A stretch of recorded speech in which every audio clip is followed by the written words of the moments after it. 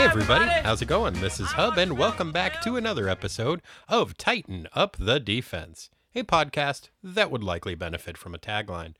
As I believe I just mentioned, I'm Hub, and I hope you're having a fine whenever the heck it is you end up listening to this. Me? I'm doing pretty great, actually. I normally record these intro bits either very early in the morning or very late at night, but due to a scheduling mishap, I'm doing this on a bright, sunny afternoon, and I gotta tell you, it's a refreshing change of pace. Looking up at that blue sky and seeing that flaming orb up there. Is that the sun? Oh shit. It's my neighbor Steve. He's throwing flaming tennis balls over the fence at us again. God damn it, Steve! I told you I don't have your fucking hedge clippers! Even if I did, that is a non-proportionate response. What the fuck, dude? Yes, we're still on for the barbecue on Wednesday. Yeah, give Carol my best. Anyway, we've got a heck of a comic book to discuss today, so without any further ado, let's, do this. Today's synopsis rhyme is submitted by Brad Reed. If I could be honest and you all accepted the truth and the facts all about how the heck did that cat named Disaster go and shed fur nonstop since the 90s, never mind, let's enjoy a synopsis. Thanks, Brad. That is a Zen koan of a synopsis rhyme. Well done. New Teen Titans, number 37, December 1983. Lights out, everyone.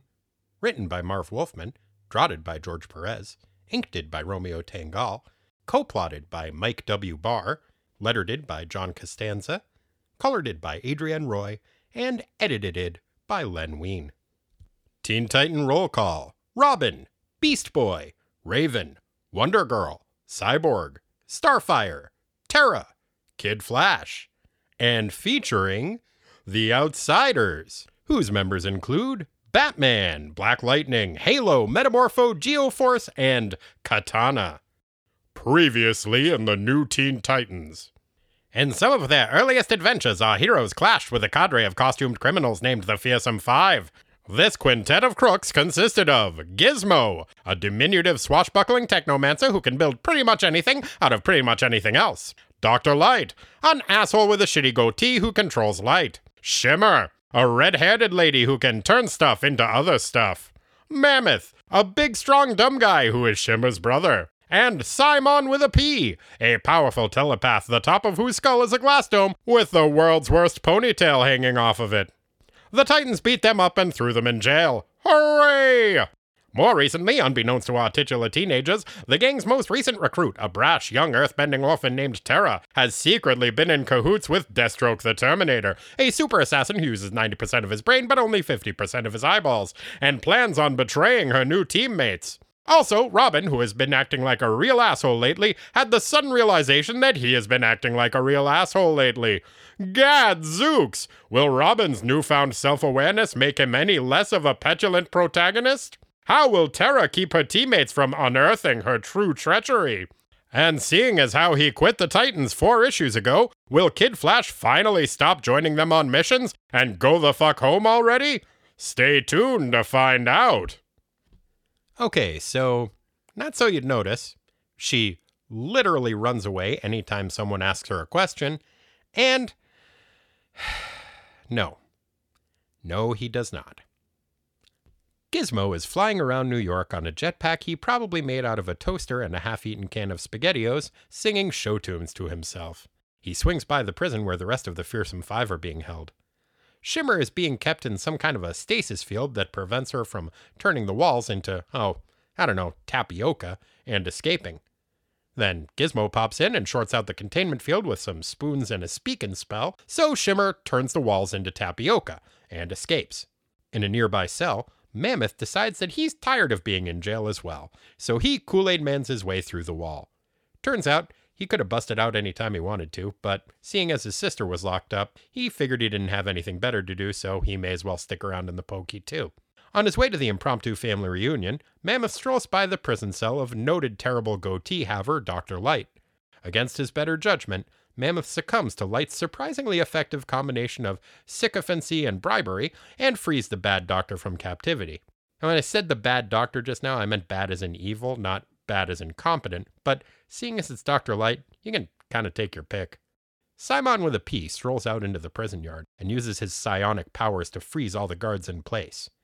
Well, I don't have my calculator on me, but I do believe that makes... Wait, carry the 2. Yes, 5 supervillains.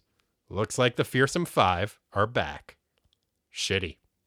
Dr. Light tries to assert himself as the leader of the corrupt quintet, but everybody tells him to shut the fuck up. Hooray! The jailbreaking jerkwads head off to their secret New Jersey headquarters to tidy themselves up and change into their official bad guy duds. Aw, I was kind of hoping they'd just keep wearing their prison uniforms like the Beagle Boys, or the Hamburglar, or Aquaman. After gussying themselves up in their villainous finery, the Fearsome 5 start leafing through a newspaper, presumably to peruse the classifieds to find a new member so that they can kick Dr. Light out without having to change the team name.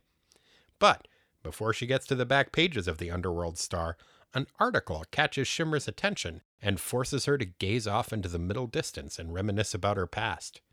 Turns out that Dr. Jace is coming to town. Wait, who? Is it Jace of Jace and the Wheeled Warriors fame? Ooh, is Sawboss gonna replace Dr. Light? Sadly, no. Dr. Helga Jace is a famous scientist who Shimmer and Mammoth first encountered in their youth. It turns out that when they were growing up in Australia, Shimmer and Mammoth weren't very popular. Possibly because of the lack of unnecessary apostrophes in their word bubbles, which denoted a flat mid-Atlantic accent, which is abhorrent to young Australian ears. But more likely, it was the fact that the unpopular pair already had their superpowers and kept using them to murder or at least hospitalize their classmates. The superpowered siblings were so dangerous that their family was kicked out of town. Desperate, the parents turned to world-famous geneticist Dr. Helga Jace for assistance. In her infinite wisdom, Dr. Jace decided that the best course of action was to make the destructive duo of delinquents way more powerful. Okay. Any particular reason for that? Well, if Shimmer had any clue as to Jace's motivation, we don't get to find out. She is jostled out of her reminiscence by Dr. Light, interrupting her story and saying, Yeah, childhood, Australia, whatever. Boring. Let's go steal stuff. Everyone tells Dr. Light to shut the fuck up. Simon with a P reckons that Jace sounds like a pretty useful person to have around, so he and the rest of the FF head downtown to kidnap her. Meanwhile, over at the Titan's T-shaped skyscraper, the gang is sitting around their T-shaped conference table, going over some team business. Once they finish discussing where to get more T-shaped notepads and T-shaped business cards, Tara pipes up and is like, Hey, you guys should all tell me your secret identities. I really want to know them for reasons that have nothing to do with betrayal. Now tell me now! I'm paraphrasing slightly, but honestly, she is about that subtle. For some reason, the Titans are like, Okie dokie, let's just take off these masks, and...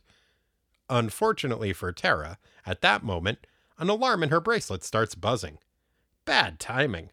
Wonder Girl asks, Why is your bracelet buzzing? Tara responds reasonably, None of your business, shut up, I don't have any dark secrets, you do! And running out of the building.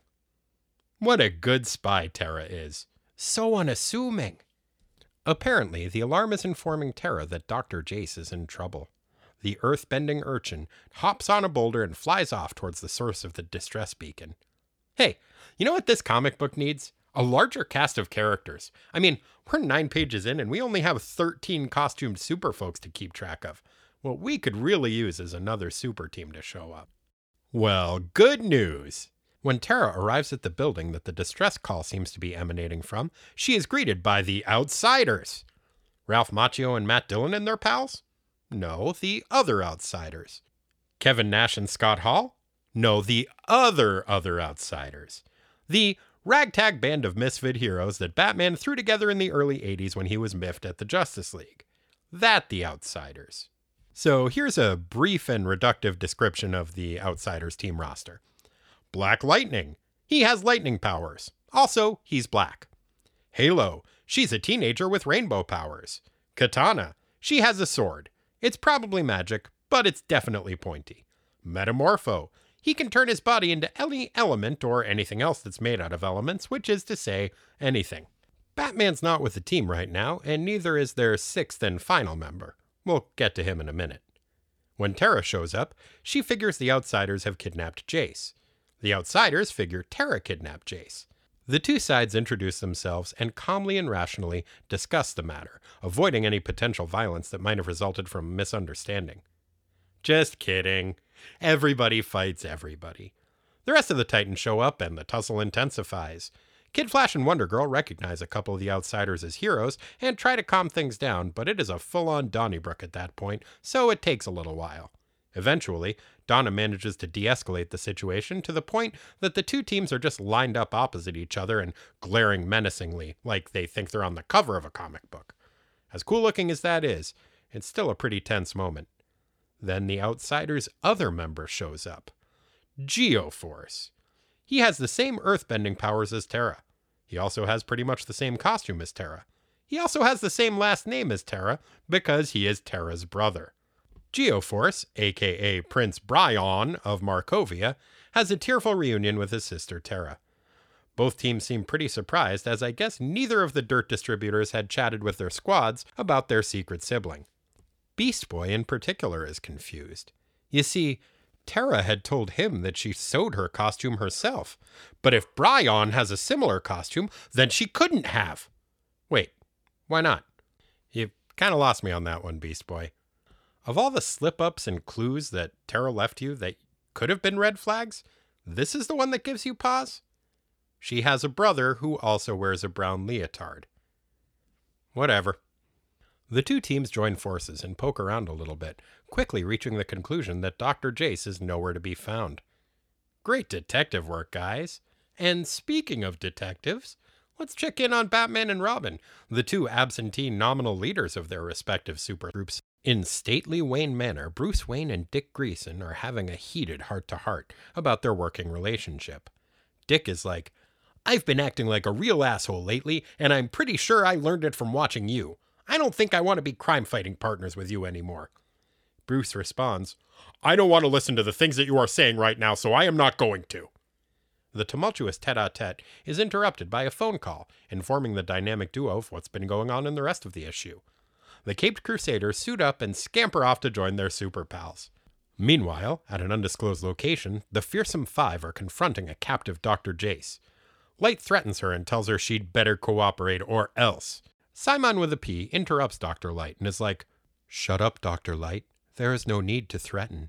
Threats are super rude. Instead, let me use my powers to telepathically torture our guest and also to break her glasses." After a few seconds of Simon with a P's telepathically induced trauma and eyewear mangling, Jace agrees to do whatever the five command. Shitty. I get it, though. Glasses are expensive. Back at the Titan Tower, both teams of costumed crime fighters have gathered. Despite having less information and powers than the rest of the heroes gathered, Batman immediately assumes leadership, which Dick resents because assuming a leadership role for which he is ill-suited is kinda his thing. The Super Squad Summit is interrupted by a phone call from Police Captain Hall, the one character appearing in a Teen Titans comic book with any regularity who consistently behaves like an actual grown-up. Hall informs the heroes of a startling development that is likely related to their case. There was recently a break-in at a science lab. When the police arrived, they found that a bunch of stuff had been turned into other stuff. They also found a bit of implausible nonsense that was significantly less fun. A group of local homeless men had been transformed into mindless creatures who appeared to be piles of mud from the torso down. The gangs rush downtown to investigate these disturbing dirt centaurs. When they arrive, Raven uses her empathic powers on the dirt-legged demi-men and confirms the group's suspicion. The unfortunate vagrants who now found themselves 50% firmament owned their condition to the expertise of a terrified Dr. Jace, who was being coerced by those costumed crumbums, the Fearsome Five. Dang. I was kind of hoping that a horned-up Zeus was going around disguised as a mud puddle or something. The Titans and their special guests investigate a nearby dive bar, where the pre-modified vagabonds were known to frequent. After questioning the bartender, our heroes quickly learned that the unlucky gentlemen were recruited by the FF from this very establishment. Further investigation reveals that the criminal quintet left behind trace elements of a rare chemical, which Batman and Robin are able to analyze and trace back to a certain secret laboratory on a tiny island in Gotham Bay. Confident that they have, unearthed the Fearsome Five's secret lair, the assembled 14 heroes rush off to confront the Felonious Five. When they arrive at their destination, the armada of assorted adventurers find that their nefarious nemeses are ushering more unfortunates into some kind of a transformation chamber, which will presumably transform them into another host of zombified mud centaurs. Gross. Everybody fights everybody for a few pages. Surprisingly, the vastly outnumbered Fearsome Five are doing a pretty good job of holding their own for a while. Eventually, though, the numbers game begins to catch up with them, and the tide appears to be turning in favor of our plethora of protagonists. Hooray! Or, not so hooray. Because just when things are starting to look good for the good guys, a timer goes off. The transformation chamber has finished its sinister business. This time, instead of human-headed dirt piles, the chamber has produced full-on Swamp Thing-looking shambling mounds, which start streaming out of the infernal easy-bake oven and attacking the heroes at Simon with a P's psionic behest. While the Titans and Outsiders are struggling with their firmament-flinging foes, the Fearsome Five hop in an escape pod. Simon flicks a switch, and suddenly, the shambling mounds, both teams of superheroes, and the island itself are sent plunging to the ocean floor. With an evil, tight-lipped grin, Simon with a P confidently declares that the Titans and the Outsiders are dead. Well, that sucks. Guess I'm going to need to find a new series to cover. Hey, maybe I could do Batman and the Outside... Oh, right. Well, shit.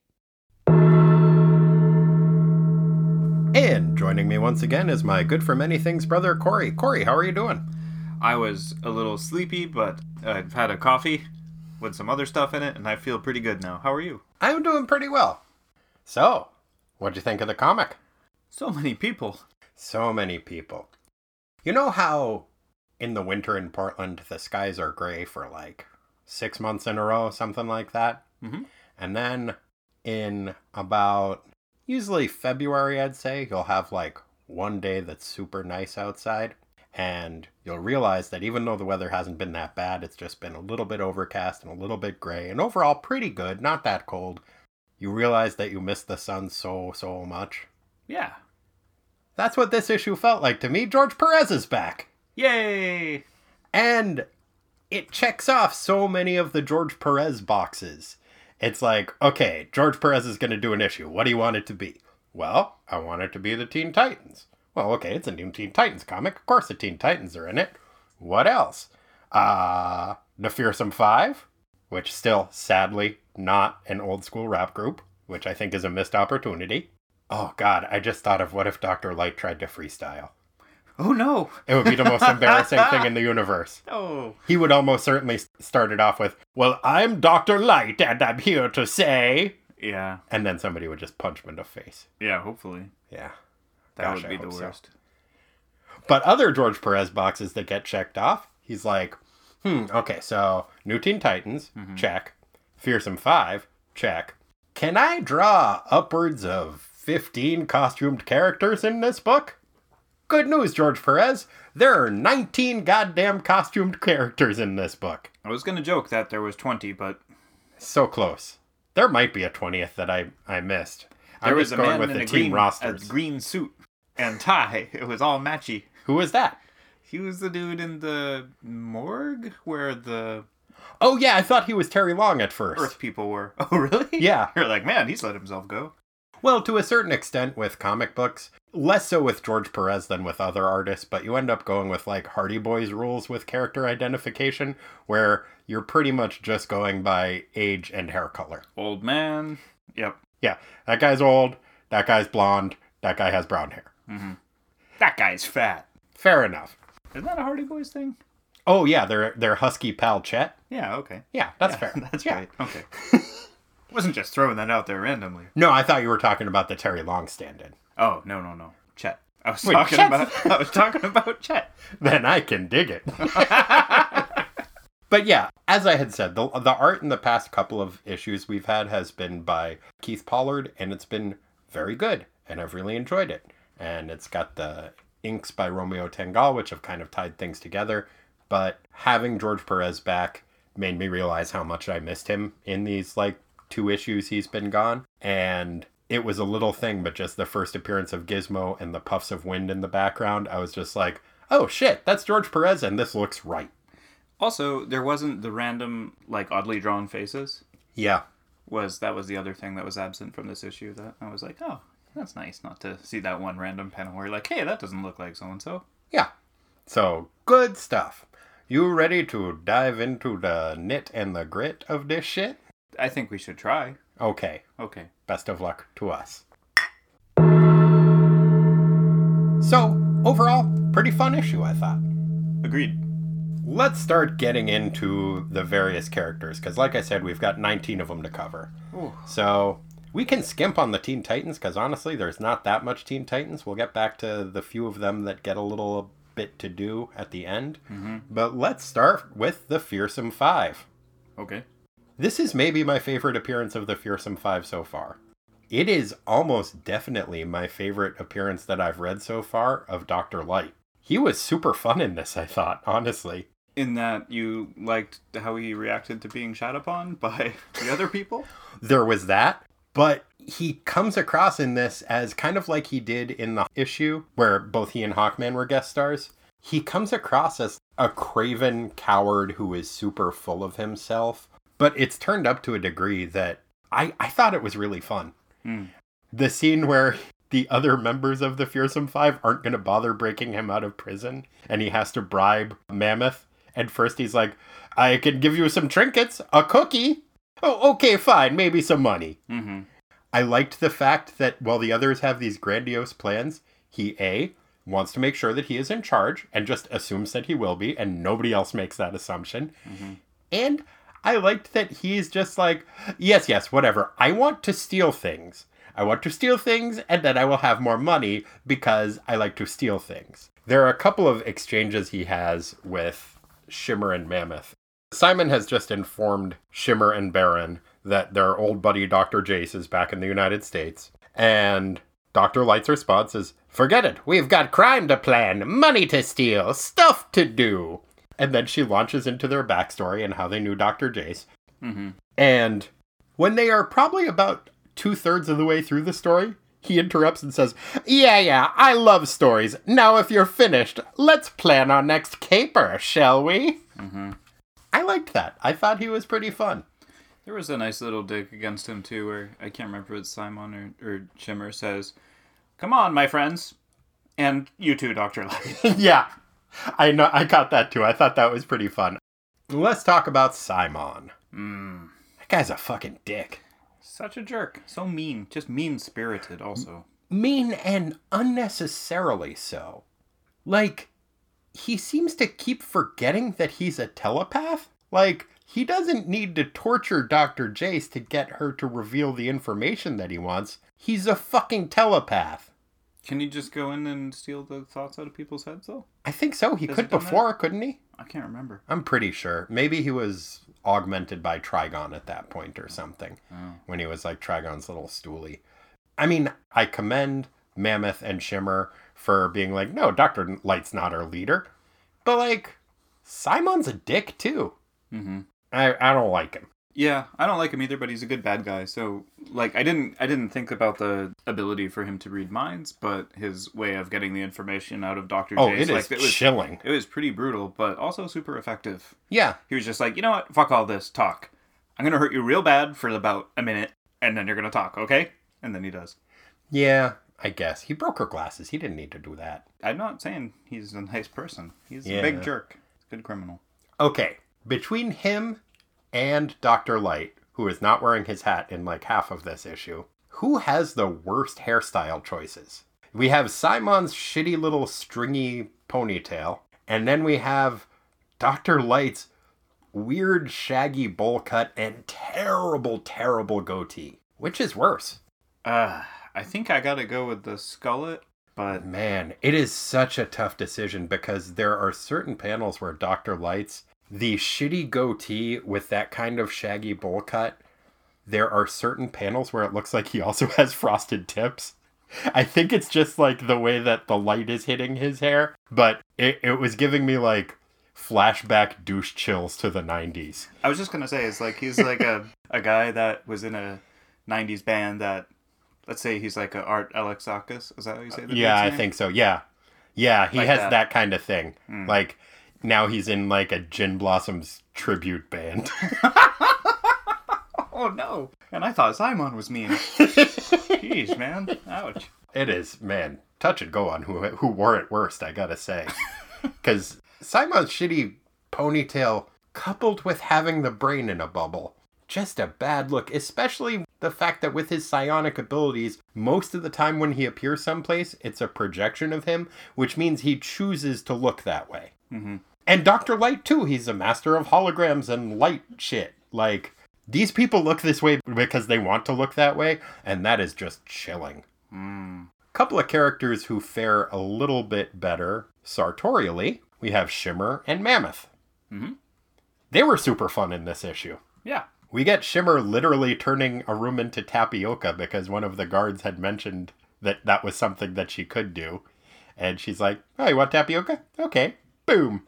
We get Mammoth, who had apparently been in captivity only because it didn't occur to him not to be, as long as his sister was held in captivity. Also, apparently didn't occur to him that he could just bust her out of captivity. Yeah, I thought about that for a bit, and I think it was just trying to underscore his not being very bright. He is a real dumbo. Mm-hmm. He is also, as is Shimmer, apparently Australian. I know, that changed. I was like, oh no, I've been reading their voices wrong this whole time. Well, it's not our fault. We've been fucking ripped off. Where were the apostrophes? I feel like we have been robbed of a great opportunity to have terrible Australian phonetically spelled accents. And that is very out of character for Wolfman to just casually drop that a character is Australian without having them have, like, they should be named, like, Brumby and Dingo. They haven't said crikey or struth once. And as I said, there should be an avalanche of unnecessary apostrophes coming out of those two.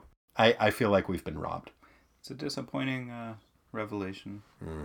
No, from now on, I'm going to at least privately think of them, until I forget to, as Dingo and Brumby. The Struth twins. What is Struth? Struth. Oh, I don't know that one. It's an exclamation. Like, crikey. That one I'm familiar with. A Brumby is a wild horse. That's good to know. I was thinking it was like a marsupial, but... Oh man, I wish they had a marsupial horse. Oh. Get to work on it. Come on, Australia. Make a marsupial horse. Do it. I had some coffee too. Yeah. Yep. I see that. Struth. Gizmo's pretty great. Gizmo is super fun. He sings show tunes and just flies around and really captures the, like, freewheeling, swashbuckling fop of a character that he is. And I love Gizmo in this issue. Mm-hmm. He's effective too, for the most part. He's very effective. He busts them all out of prison, and then they are dismissive towards him because his teammates are uniformly either stupid or douchey. Mm-hmm. It's cute how he sits on Baron's shoulder, though. That is cute. You want to talk about The Outsiders? Yes. Okay. Were you familiar with The Outsiders before? No, I wasn't. I didn't even realize Batman had, like, a crew of... Ragtag band of misfits? Yeah, I didn't know this. Yeah, it was in the early 80s. I think they were just kind of trying to capitalize on team books and Batman. And, hey, here's a bunch of characters that we aren't doing anything with. We'll create a couple of new ones and go. Mm-hmm. Motley crew of characters, not like the band Motley Crue. Right. Although we do find out that apparently Black Lightning accidentally killed someone. So he has something in common with Motley Crue. I don't think that the bystander who got killed by Black Lightning was a member of Hanoi Rocks, as far as we know. But holy shit, I didn't know that about the Vince Neil deal. Yeah. But in general, not that kind of Motley Crue. No shouting at devils. No. I mean, I suspect they would not give the devil a warm reception. They're the right speed heroes. For love. Exactly.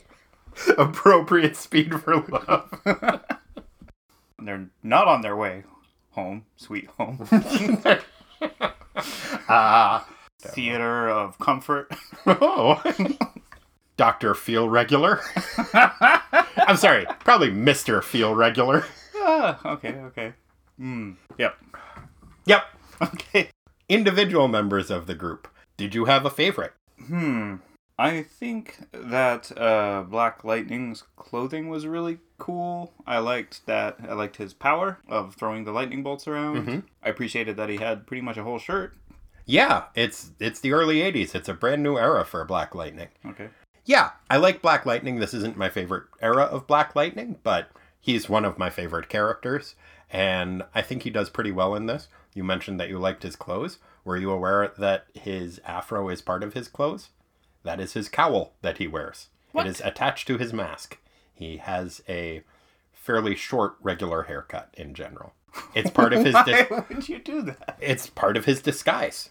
Oh. It's that and code switching, basically. He uses more slang and more apostrophes when he's in character, and it's part of his disguise. And I think it's kind of a neat touch. It's a good disguise. He is I believe, high school teacher. Later, I think he became a high school principal. I know in the new TV show, which is actually very good. I haven't seen it yet. You should check it out. He is a high school principal, and at one point, I believe in the 90s or early 2000s, he was Secretary of Education. Wow. Under President Lex Luthor. Oh, no. Yeah, DC Universe is a crazy place. Can you imagine electing an unqualified businessman to be president of the United States? What could go wrong? Only in comic books. Only in comics, geesh. But yeah, Black Lightning is pretty fun in this, and he has a nice moment where he is recognized by Kid Flash, because they had worked together in the past. I believe back in the 70s, actually. We get to see Metamorpho. Had you known him beforehand? I had not known him beforehand, and he was another one that I really appreciated. I thought he was cool. I liked how he turned into just like a big silver, I don't know, igloo thing. Like a cloak, kind of. Yeah. Like just like, covers him up. I'm made out of metal. Take that. Yeah, although kind of short-sighted of him. She controls the Earth. He should have maybe anticipated that she could tunnel through it. But overall, he's great. He was actually created by our old friend Bob Haney.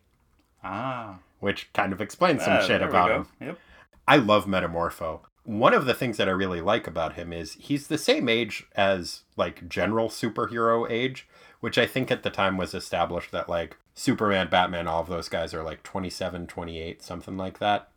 He's the same age as them, but because of the nature of his powers, his face looks older. And I think writers have just written him as being older because of that. And so, like, despite being the same age as Batman or Aquaman or any of the other heroes, he comes off as kind of a cool uncle, but also a cool uncle who's kind of sick of your shit.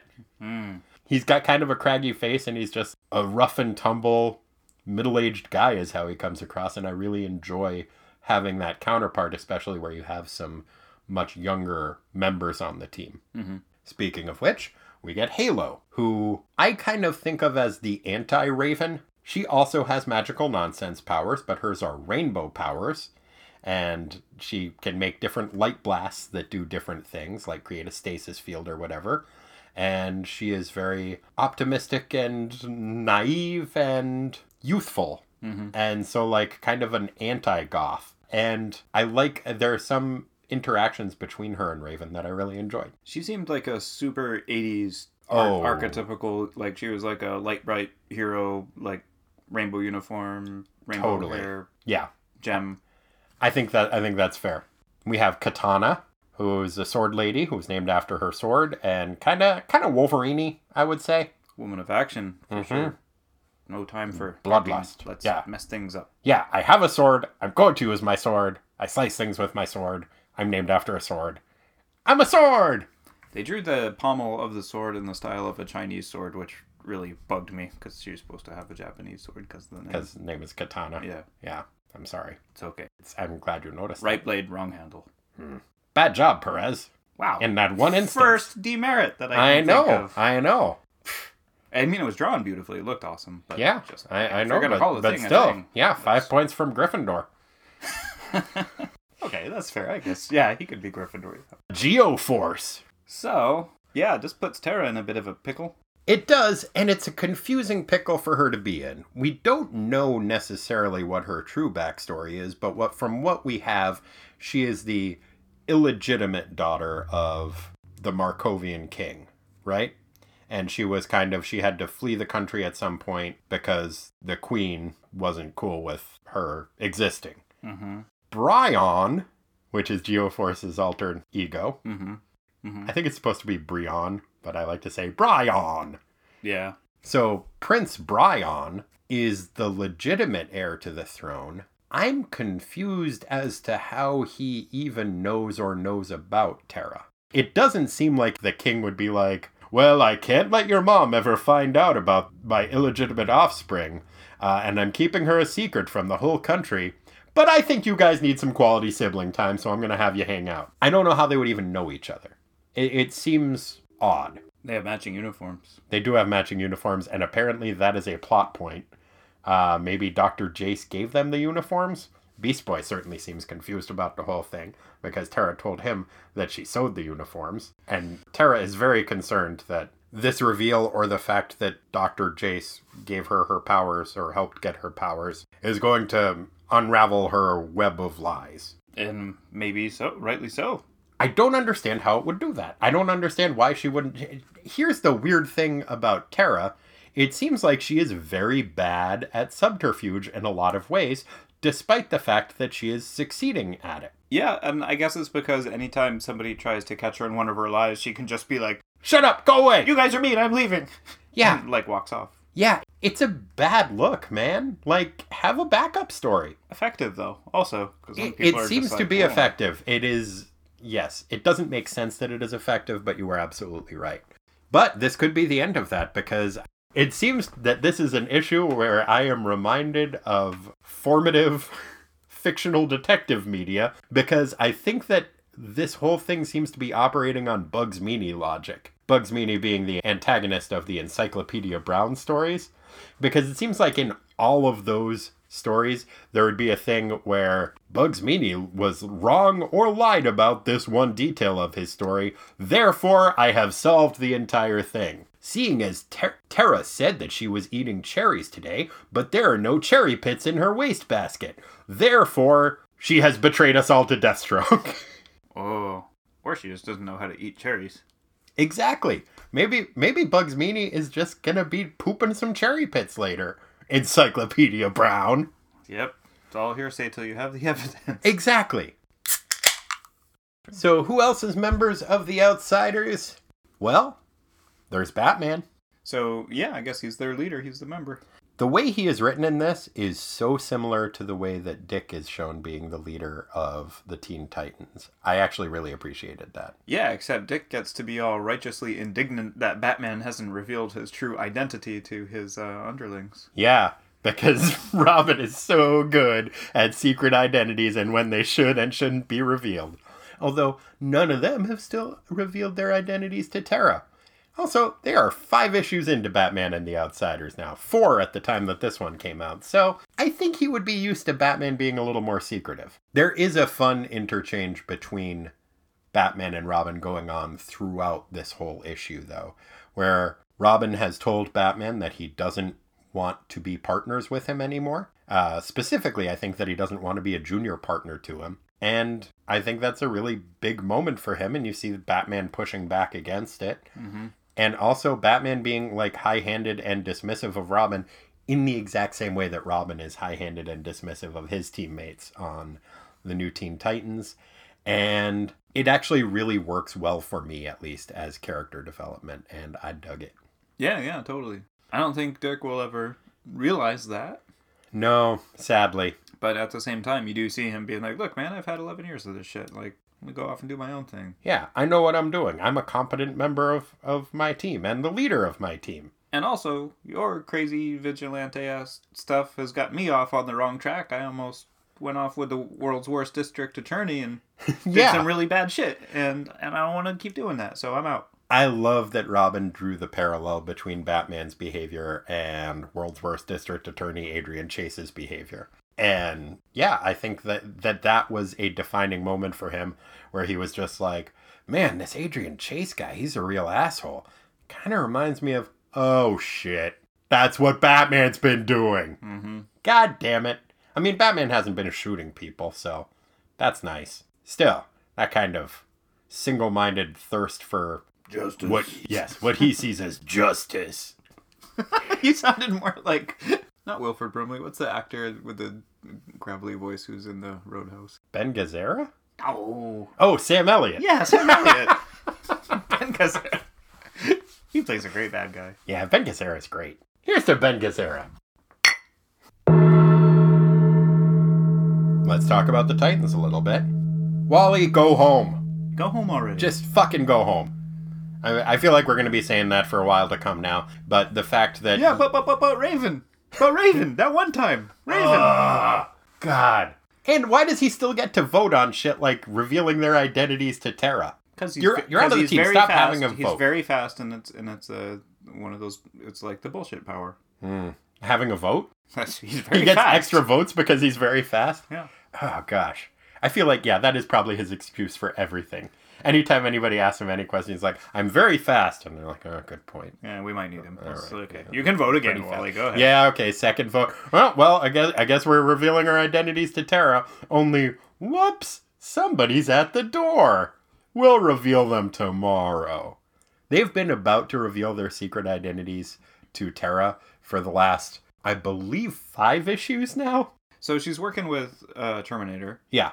I guess knowing that or revealing that to him makes them easier to find and kill, and that's why she wants to know? I guess, but the fact that Deathstroke hasn't been able to figure out what their identities are really takes him down a peg in my estimation. Only to 95% of brain power? I'm thinking that guy's using maybe 73%. Oh no. What's that, like a high, like a C minus? Yeah, it's a C minus % of his brain. Dang. I mean, we're grading on a curve, so it's still an A+, because we're only using 10%. Not true. But yeah, I mean, he could at least figure out some of their superpowers. I think like a third of them don't even have secret identities, and like he's at the salon, he's reading Cosmo, he sees the ad for the jeans, he's like, man, that really looks like Starfire. Weird. Yeah, but she's got those sunglasses, must be somebody else. With orange skin and Yeah. fire hair. I talked about this a little bit. I was a guest on Jane Miles Explain the X-Men this Monday. Oh yeah, how'd that go? It was great. It was really fun. That episode will be coming out on this following, I believe, Sunday or Monday.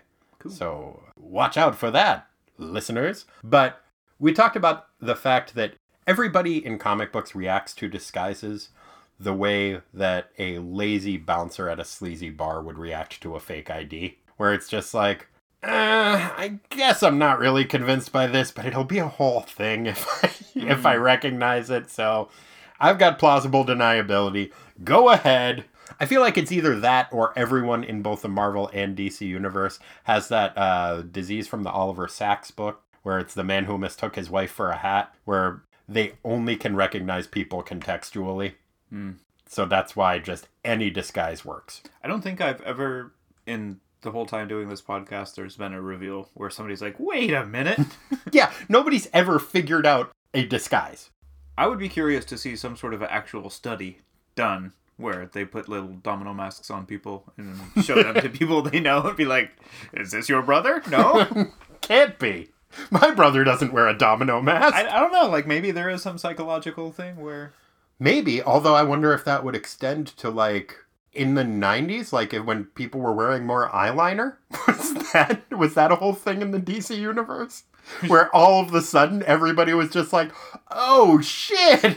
Like, hey, have you seen... Wait. Oh no, hey, man. Sorry, didn't recognize you. We're thinking about. What were we talking about? Yeah, Raven doesn't really do a ton in this issue. Does she? Debatable. What do you think she did? Well, for one, she realizes that Trigon's pull is, for whatever reason, waning. Okay. And because of that, she is less afraid, despite Wally's lame protestations, to use her powers for the greater good. Yeah. So that's a whole thing. And it seems like then she should sense at least the inner conflict in Terra. Or that Terra is evil, if Terra is evil. That's the thing, though. I think she's had to evolve a way, or find a way to not just constantly scan Right. Because otherwise her brain would just explode. Like, we talked about this before. Like, if you yeah, could read being a people's telepath minds, would be horrifying. like the worst thing ever. Yes. Right? So she just shuts it down unless she's like, okay, I need to... It seems like that her empathy doesn't work that way, though.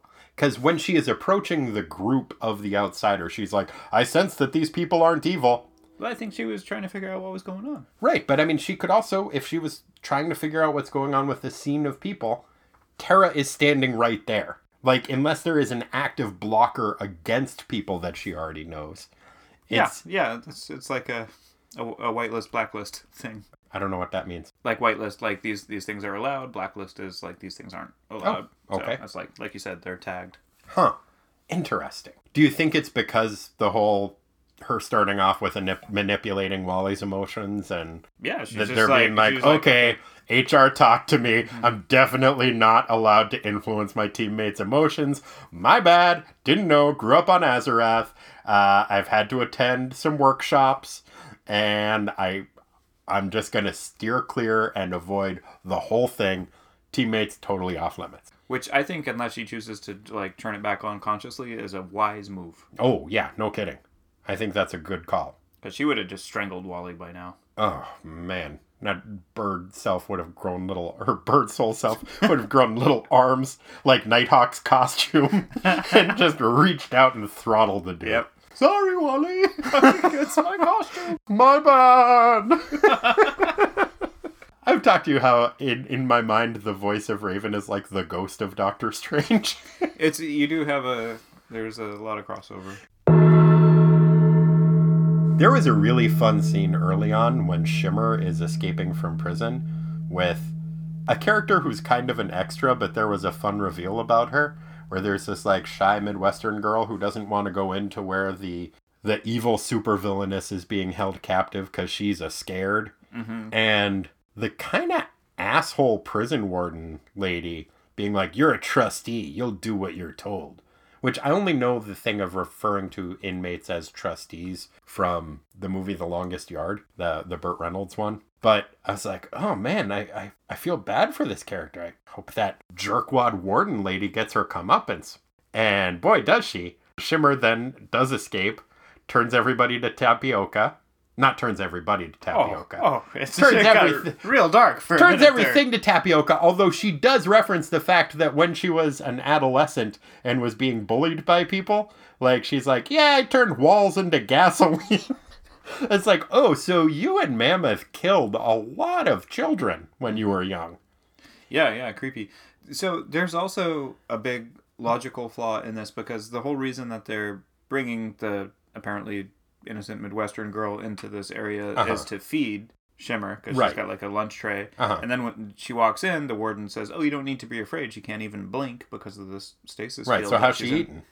Yeah, what are they going to just like wing? Just fling food at her? Bloop, bloop. Maybe. I told you that warden seemed like a jerk. Mm-hmm.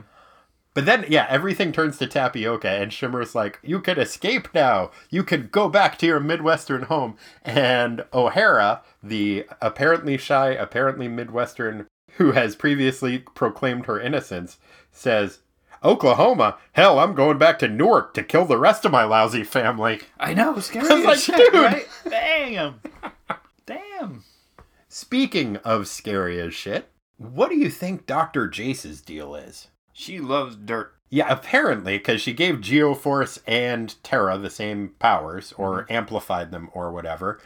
But Shimmer and Baron's recollection of her is that she was someone who could amplify or augment existing powers and make people more powerful. She also says that her and Mammoth used to have powers when they were growing up back in Australia. It's truth. That was maybe the worst Australian accent I've ever done. And that is saying something. Sometimes when my friend Nick and I, who's from England, were working at Nicholas's together, we would pretend to be Australian because people were completely flummoxed by the fact that someone with a non-Lebanese accent was working in a Lebanese restaurant. And so they would have no idea where he was from. And somebody guessed that he was Australian. And then we adopted terrible Australian accents for entire shifts sometimes. Really fun word to say with a terrible fake Australian accent. Tabauli. Cafe some more tabauli, mate. Oh, man. It's truth. Did anybody ever call you out on being a fake accent person? No, I mean, I don't think we were fooling anybody, but nobody said shit. Oh, man. Yeah. The customers were like, I like Monty Python, too. Yeah, that's fine. Yeah, pretty much. But when they were growing up back in Australia and having presumably terrible phonetically spelled out accents, Right. probably eaten to Bowley, she talks about the fact that she was like transforming walls into gas and things into other things. We see scenes of Mammoth just backhanding hordes of classmates, likely to death or at least very severe injury. And Dr. Jace decided to go and make those guys more powerful. What is her fucking deal? That seems like a bad and fully dangerous move. Like, these two teenagers have killed a lot of people with their superpowers.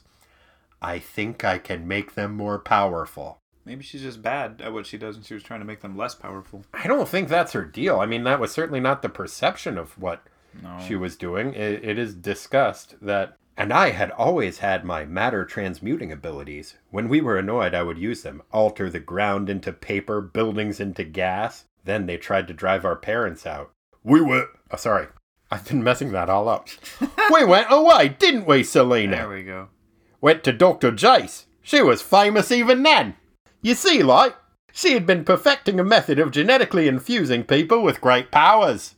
What the fuck? Bad move, Dr. Jace. And then, yeah, I guess she's like super into dirt because she gave Tara and Brian their dirt-shaping powers. Right. And then I guess she's like, matter transmuting and dirt. Simon's like, yeah, give me a little from column A, a little from column B. I'll turn people into dirt people. Yep. And send them out to do my evil shit.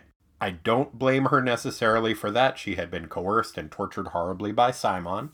But her initial plan, we know of 4 people that she has given superpowers to. At least 3 of them are nominally bad guys. I mean, I'm including Tara in that. Mm-hmm. We know that she's a traitor. Sure. Brian seems like a stand-up guy, but that's not a great track record. It doesn't show the best judgment. No. There's also a lot of poor shaming in this book, it seems like. Hmm? The people that get turned into... like the dirt monsters. Dirt monsters are all homeless people who have been living at shelters and such. So they were all drunks. And they are they're all drunks. They are identified by Captain Hall as known indigents. When they are shown, Dr. Light is talking to them and saying like, we're going to do some medical experiments on you. And they're like, I don't know. And he's like, yeah, I'll give you money you can use to buy alcohol. And they're like, sign me up. Meh. They're very vague about it, though, because one of them in the audience is like, how much? And he's like, bucks. And they're like, how many? Big bucks. And he's like, oh, okay, well, as long as they're big. Yeah. Okay. Oh, shit, now I'm a dirt monster. This sucks. Dirty dirt. We don't get this. Yeah, I don't appreciate that portrayal of them.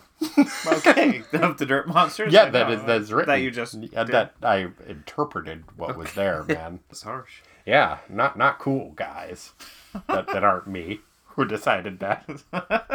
But also, like, the bar that they hang out at, like, Starfire talks a lot of shit about that bar. I've worked in a fair amount of dive bars. I kind of like the atmosphere. But she's like, there's dirt all over the floor. Yeah, it just got trashed by dirt monsters. Yeah, that seems a little unfair. Yeah, totally unfair.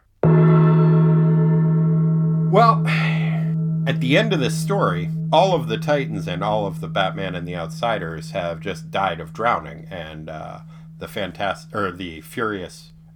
fearsome 5. I'm so confused. Who died of drowning? Well, the Teen Titans and the Outsiders. And the fearsome 5 okay. just like walk away and they're like, well, they're all dead now. Now we have to go conquer the world. Got it. So I guess my question would be, what series do you want to do next? Like, I guess this is the end of the Teen Titans, so you want to do, like, Rom the Space Knight, maybe? I think that could be fun. You did that already, no? Well, we started it. We could go back to it. I liked some Rom. Yeah, maybe... Geriatric Jiu-Jitsu gerbils? Yep, I think now we're going to start the world's foremost preteen Dirty Jean Kung Fu Kangaroos podcast. Adolescent... Radioactive adolescent black belt hamsters. That's it. Hamster Vice. Hamster Vice. You want to include Samurai Penguin? We probably have to. Yeah, I think we really should. And then the Boris the Bear, the backlash against the the mutant series. Right. Let's So I not guess do that. I don't no. think that'll be as fun as Well, I it mean, could be. I think there's a Batman in the Outsiders issue next, so maybe it's just a funeral for these characters, and we get to see how the DC universe will get together and mourn the collective loss of these two teams of young heroes. Or, since they're under the water, Aqualad will rescue them all. Oh, or at the very least, drag their corpses around underwater and show them to various fish and say, "Who did this?" Fish is going to be like, I don't know, man. I'm a fish. Yeah, I think that was what happened when he was trying to solve Trident's murder. Yeah, pretty much. Well, would you like to move along to the minutia? I think we should. We got minutia. It's not the biggest part, it's just minutia. Like Corey eating farts, we got minutia. Time to sweat the small stuff. Thanks, Rick. So, Corey, what do you feel like hitting up first? Let's talk about panels. Okay. So Hitting much. it off with a banger. What was your favorite panel? Man, there was so much good art in this that I feel like I say that a lot, especially Yeah. in the Perez books. It's hard to narrow it down, but I did narrow it down to 2. As did I. What were your two? The first one is on page 21, and I call it Heroes Attack. I had that one also, and I called it Here Comes Everybody. Yeah. Because there is a Portland band named Here Comes Everybody, and that's that's also true. what's happening That's in that right. panel. Yeah. Yeah, it's rad. It is the two assembled teams. They're not all represented, but a number of them are, and they are just Kool-Aid Manning their way through the Fearsome Five's wall. But it is a cool panel. Batman and Robin are front and center in it, but then the various outsiders and titans are gathered around them. What was your other favorite? My other favorite was on page 24, and I called it the Simon Mind Blast. Ooh, that is a cool one. Yeah. And I don't like Simon, so I wasn't excited to pick him. But it's really cool the way No. that they drew it. Yeah, his head is encircled with some Kirby-style pink cosmic dots, and then radiating outward from them are line drawings of the Titans and Outsiders' faces, but they have little pink radiating lines all through them. And it is really, really cool looking. It is very well done. My favorite panel, and I think I am going to say it's my favorite, it's a smaller moment, but it is on page 20, and I call it Detective Twinsies. Batman and Robin are both using their various utility belt devices, like some kind of like high-tech jeweler's loops, to look at this fragment of material from the wrecked bar. And it's just a fun moment where they're both doing their detecting in the foreground, and you see they have the same approach to things, but also Batman is kind of taking a paternal view of things that Robin is resenting, and it's a nice panel. I really enjoyed it. Yeah. Corey, Yes. what was your favorite sound effect? Oh, there was a lot of really good ones in this, too. Yeah, I had 3 main favorites, but yeah. I had 3 main favorites, too. I think the one that wins it for me, and this is a little weird, is I'm not 100% sure how to read it, but the way that it was drawn was super cool. Do you mean the No, I did have that, but that one I'm pretty sure I know how to read it. The one that I was confused about was on page 16, and I think it's... That's when the doctor is getting tortured by Simon. It's it's a very skinny panel, and coming down it is AAHHRRRR. So it is either AHRR, AHRR, or AAHHRRRR. And it could be read either way, but yeah, either way, it is a noise of torture. And it is a super... The whole bottom half of that page shows the torture sequence, and it looks gnarly. You get a close-up of an eyeball. That is a bad time. Pop out. Ugh. Ugh. Yeah, we are told that her blood is literally boiling within her for just a few seconds. Powerful words. Powerful. We talked about Fu-Um. We have the ever-popular Spam! I had that as well. And we have Frack, I had that as well. which is fun. I think I'm going to go with the Fu-Um. The way the word is broken up just made it extra fun for me, because it's F, 3 O's, and then an image in the center, and then 3 O's and an M. Pretty good. Yeah, both that and the had a really cool graphical quality to them that just, they were part of the action. Beautiful. Beautiful. I like the incorporation of that as well. Corey, did you notice a timestamp in this? A segment of dialogue or caption work that lets you know exactly when this comic book came out? I had two. One is more general, and the other was pretty specific. Okay. Both of them came from Gizmo. Mm-hmm. The more general one was, and I may be wrong about this because you mentioned show tunes earlier, but I was pretty sure Gizmo was flying around singing the Mr. Rogers theme. No, he was not. Dang. He was singing "Oh, What a Beautiful Morning, Oh, What a Beautiful Day," the opening song from Oklahoma. Oh, okay. There's a bright golden haze on the meadow. I heard it. It's a beautiful day in the neighborhood. Nope. All right, so maybe that's not the greatest timestamp.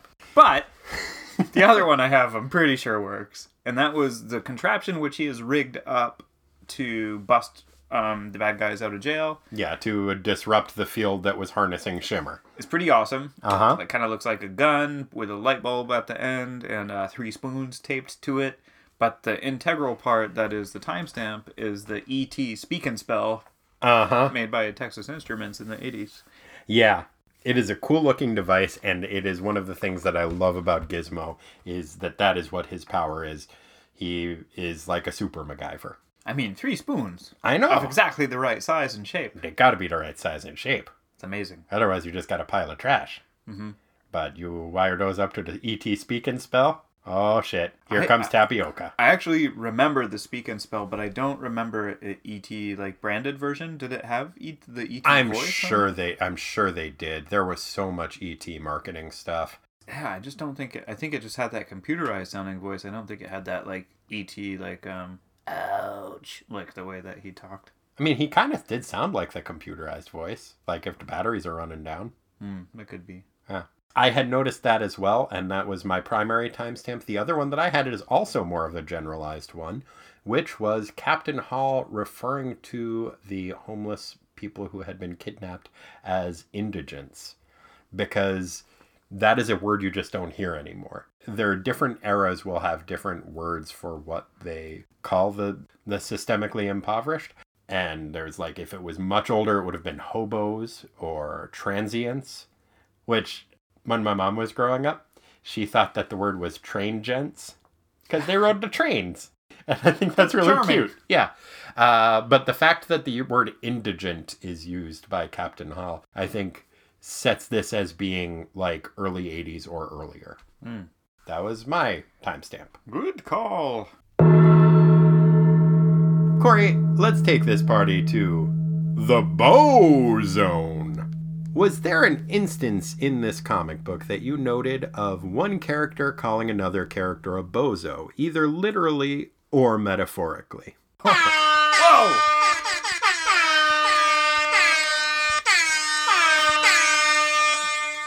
Now, those horns mean that we did indeed have a double bozo in this episode. A double natural bozo, in fact. The two characters who called other characters bozos quite literally were Gizmo, calling the other members of the Fearsome Five, you bozos. He says, "Hey, bozos, we can talk later back at HQ." Yep. And Metamorpho, on page 11, who says, in reference to Tara, so she's getting a bit of her own bozo medicine, "Not bad, bozo." And she says, "What?" And he says, "I said you're not bad. Of course, you're not that great either." And then he turns himself into a giant cloche. Zing. Yeah, that'll teach her. And yeah, those were our bozo moments. There were some other fun moments in there. One of my favorites was, I think, a somewhat unintentional bozo. I don't know how I would necessarily categorize it. But when the two teams meet up for the first time, Starfire says, "They certainly look strange," in reference to Raven saying that they weren't evil. Like, those are somehow synonymous. And Halo responds, "So do you. Don't you have eyes?" Which I thought was a pretty fun thing to say to Starfire, whose eyes are green and pupilless. My other favorite, and this one to me, it very much is in line with calling somebody a bozo, and then it's Gizmo calling the rest of his crew turkeys. Yeah, And I agree. I think we should bring back turkey as a Thing word. to call people. Yeah. It's pretty good. I mean, it's a genuine insult. Turkeys are weird-looking, dumb birds. Well, domesticated turkeys. I mean, obviously, your wild turkey is the smartest bird we got. Smartest we got. Yeah. Hear that? That's a gobbler. Oh boy, gobbler. Hearing that gobble is the best medicine for you to cure your diarrhea. It's like being on a drunk. For those of you wondering what the hell we're talking about, well, for the most part, so are we. But specifically in this instance, we are referring to the fantastic Errol Morris documentary, Vernon, Florida, which I believe is still streaming on Netflix. So you guys should go watch that. It's only an hour long, and it's tremendous. It is a hoot. Or a gobble. You mean this is reality? Oh, I never thought of that. Sartorially speaking, which instances of fashion do you feel are worthy of note in this issue? So, it was nice to have so many costume characters. There was a lot to choose from. There really were, and we talked a little bit already about Black Lightning and Halo's outfits. Mm-hmm. Specifically, Black Lightning has much less of a deep V than his shirt did in the 70s, and it almost looks as though he just put on a shirt under his costume, which he had not before. Mm-hmm. It was like he figured out, like, hey, I don't have to go totally bare-chested. I can put on this white... Yeah, I'll just undo the top two buttons of this white button down and put that on under my shirt. Yeah, and those were the two characters that I had, and specifically Halo. I thought her look was super cool, but also super 80s. Yeah, very, very, I believe you mentioned rainbow bright. Yeah, I get that. And her hair is dyed in bits that offset the same coloration on the stripes of blue and kind of magenta on her uniform, and yellow. Really cool. And I noticed those as well. There were a couple of more minor characters that were not wearing superhero costumes who I wanted to comment on their outfits. Captain Hall is wearing a nice bright purple suit. I had that also. Which, I gotta believe he's gonna get some slack for that. Some slack? From the press. I mean, not some slack. Some flack. Static. Some flack. There we go. go. He might get some slacks from the press. Like, maybe they'll be like, oh, you can't be wearing those purple outfits. Here, put these on. You need purple slacks. He does have some purple slacks, though. Or suit pants. I don't know if those technically count as slacks. I don't like to think that they do. I don't know, man. Yeah, but I liked his purple suit.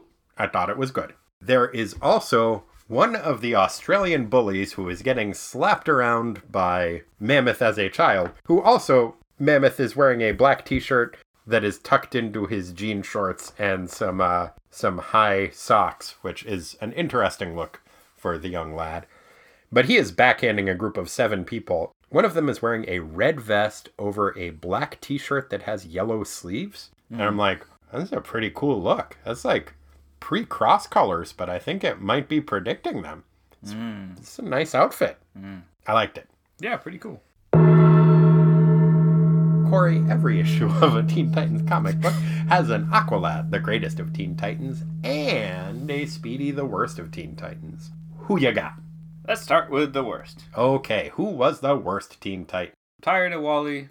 I'm tired of picking on Wally, so I'm picking somebody else. Okay, but also, Wally, just fucking go home. Yeah. I don't like that Tara's bad guy. I don't like that she's lying to people. Mm-hmm.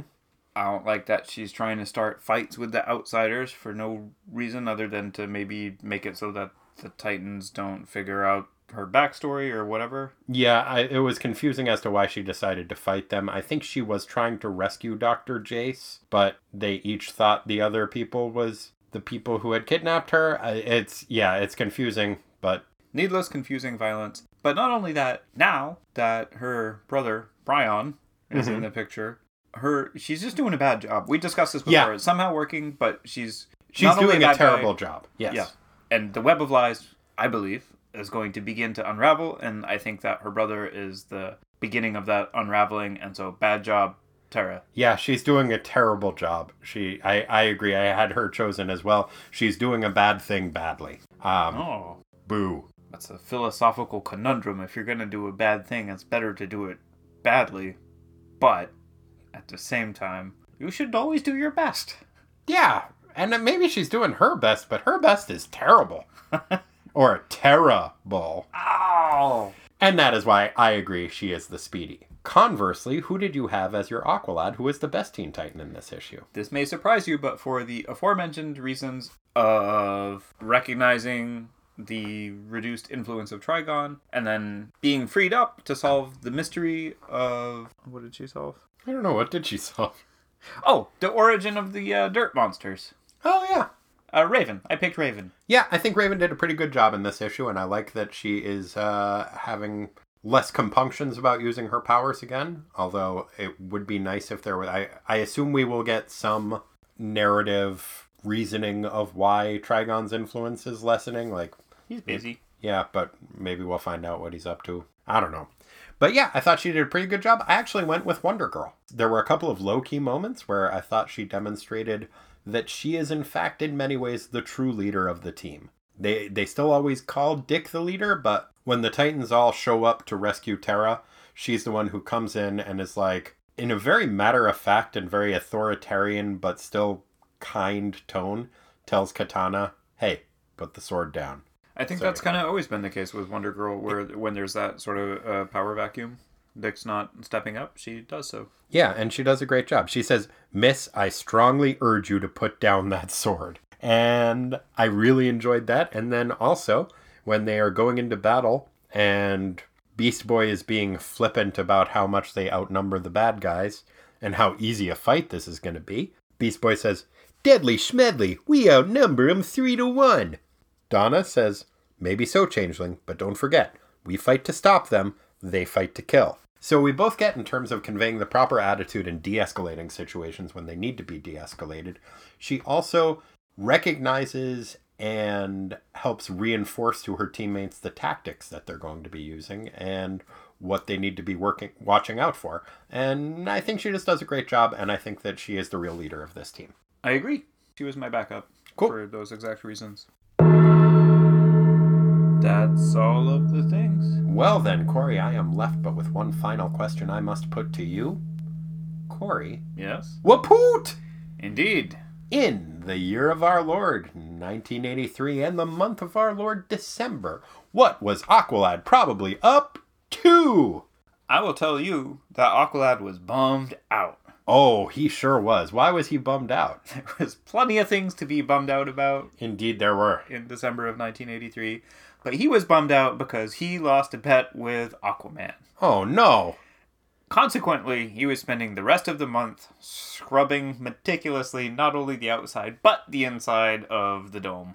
Oh. Over there, over the, the dome. Right, over Atlantis. Yeah, right. yeah. It's a big dome. It's a real big dome.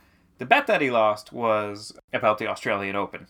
Oh, dear. He didn't bet on Yvonne Lendl, did he? Of course he bet on Yvonne Lendl. Oh, Mats Wilander. Who would not have bet on Yvonne Lendl, 8-time champion? I would never bet against Mats Wilander. Well, nor would Aquaman. And, that's basically what happened. They had a little friendly wager. It's nice to know that Aquaman and I have similar taste in tennis players. I wonder if he also was a big fan of Stefan Edberg. Probably. And Yannick Noah. Probably also. I don't know who those people are, but it sounds like something he would be into. Yeah, I think so. So, yeah, that's all I got. I think that's plenty. That's the most cheerful thing I could find out of. Well, you were right about Aqualad being bummed out, and he did indeed have plenty to be bummed out about. In addition to losing his bet by betting on Yvonne Lendl to win the Australian Open, Aqualad was also pretty bummed out because we've talked about Aqualad being a bit of a movie buff. Mm-hmm. And two of his favorite movies were Dr. Strangelove, or Why I Learned to Stop Worrying and Love the Bomb, and Blazing Saddles. And on December 8th, Aqualad was sad to note the passing of one Slim Pickens. Oh, damn. As Commander Kong in Dr. Strangelove, he rode the bomb down onto Russia like a bucking bronco, waving his cowboy hat in the air. And, he was the right-hand man of Hedley Lamar in Blazing Saddles, and Aqualad was like, oh, that makes me sad. So what he did was he called up his old buddy Wonder Girl, who, as we learned in previous issues, has some army connections, and he found out that there was going to be some nuclear testing done at a test site in Nevada the following day. So as an homage to Slim Pickens, he decided to Bronco-style buck a nuclear bomb as it plummeted to the Nevada test site. So and dangerous. he had Wonder Girl swoop in at the last moment and snatch him off of the bomb. But it was a tribute to Slim Pickens, and that test took place on December 9th, the next day, so we didn't have a long time to think things through. But He thought it would be a fitting tribute. A weird one. And as we know, Aqualad not a huge fan of the military-industrial complex, but grief does strange things to us. True. And that is what Aqualad was probably up to. Damn. Thank you so much for joining us, dear listeners. This was a hoot, or at the very least, a gobble. Smartest bird we got. Uh-huh. If you would like to get into touch with us, you can do so at ttwasteland@gmail.com. If you would like to leave us a review on iTunes or whatever the fuck iTunes is calling itself these days, or whatever podcatcher you use to listen to the show, well, I think that would be a right nice thing for you to do on whatever iTunes is calling itself these days. We are up to, I think, 95 reviews, most of them 5 stars, and Goodness. this is a kind of random landmark, but I think it'd be really cool if we could get to 100. When we get 5-star reviews, it changes something with logarithms or something, and makes us easier to find, and helps more people find the show, and I would like that to happen. So, thanks in advance for doing that. I would also very much appreciate it if you could go to our Patreon site and make a donation. I'm gonna alter it this week. I recorded a bonus episode of Lisa and I talking about the Defender's appearance in Howard the Duck Treasury Size Edition, and I have been having trouble finding time to edit and write about that one. We recorded it several months ago, but if we reach the next goal that I'm going to set, I'm going to change my work schedule so that I have more time off, and we are going to do an episode of that every month, and I will get that out to everyone. So if you would like to hear that show, then please make a donation at patreon.com/ttwasteland. I think that'll be cool. And you should listen to Jay and Miles Explain the X-Men. Full stop. You should just listen to that show. It's a wonderful show. And in addition to that, I am on the episode of it that will be coming out next week. So you should specifically listen to that episode. We talk about Rom the Space Knight and the time when Magneto fought Captain America for possession of the world's tiniest man. And it was a ton of fun, and I would urge you to check that out. But also, just in general, check out that show, because it is wonderful. Is that all of the things to say? That's all the things. Okay, well, they're all said now. Goodbye! And they know it.